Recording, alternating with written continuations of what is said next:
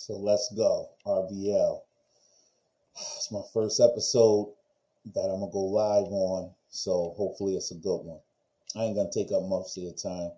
Just a little bit.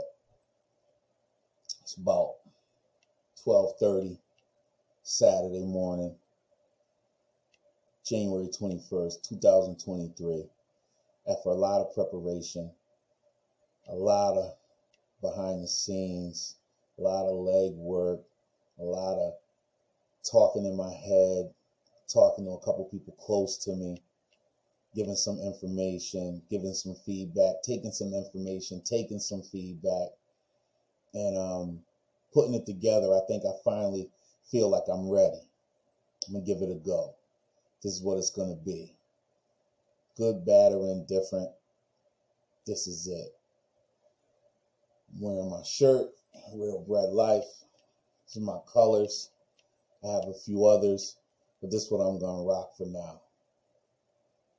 So what I want it to be and how I want it to go is to have a space dedicated to what I've been doing for around the last 10 years, but also with what I've been doing all my life. Because I've been delivering bread, I've been able to stack my bread and use my bread to live. Not only to live, but to set myself up in a way that when I get in my later years, things should not be so hard. But we know in life, things happen.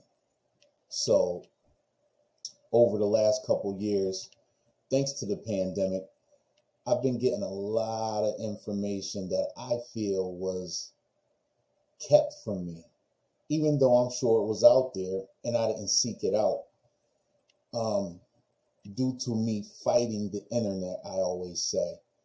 I had Facebook back in 2009, 2010, somewhere around there, and I didn't like the way that people were moving on there, I should say. I seen that as just a lot of buffoonery, clowning. It just wasn't for me. But by me disregarding Facebook and Instagram and Twitter altogether, by packaging them up and throwing them to the side, in essence, I was packaging up opportunities and throwing them to the side. And I say that because what I've learned is so many people that use the internet to monetize, grow, expand, and foster a good living. I should have been one of those people. Instead of working hard, I could have been working smarter. But what I've learned is it's never too late. So here we go. My life has been built around being a hard worker.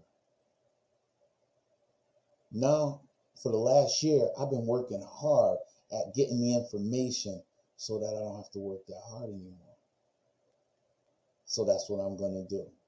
I'm going to keep getting the information, and I'm going to share the information with those closest to me, those in my circle, and those that are willing to take the information I have to share. And those that don't, it's okay. It's all right. What I've learned is everything's not for everybody, and everybody's not for everything. But I know the things that are for me. And what is for me is to get better at the things I'm good at and be good at the things I do best. And that's what I'm going to do. So with that being said, I look forward to doing this a little bit more and hopefully a little bit better and a lot longer. That's all I got for now. Stay blessed and keep stacking. RBL, Real Bread Life. See you soon.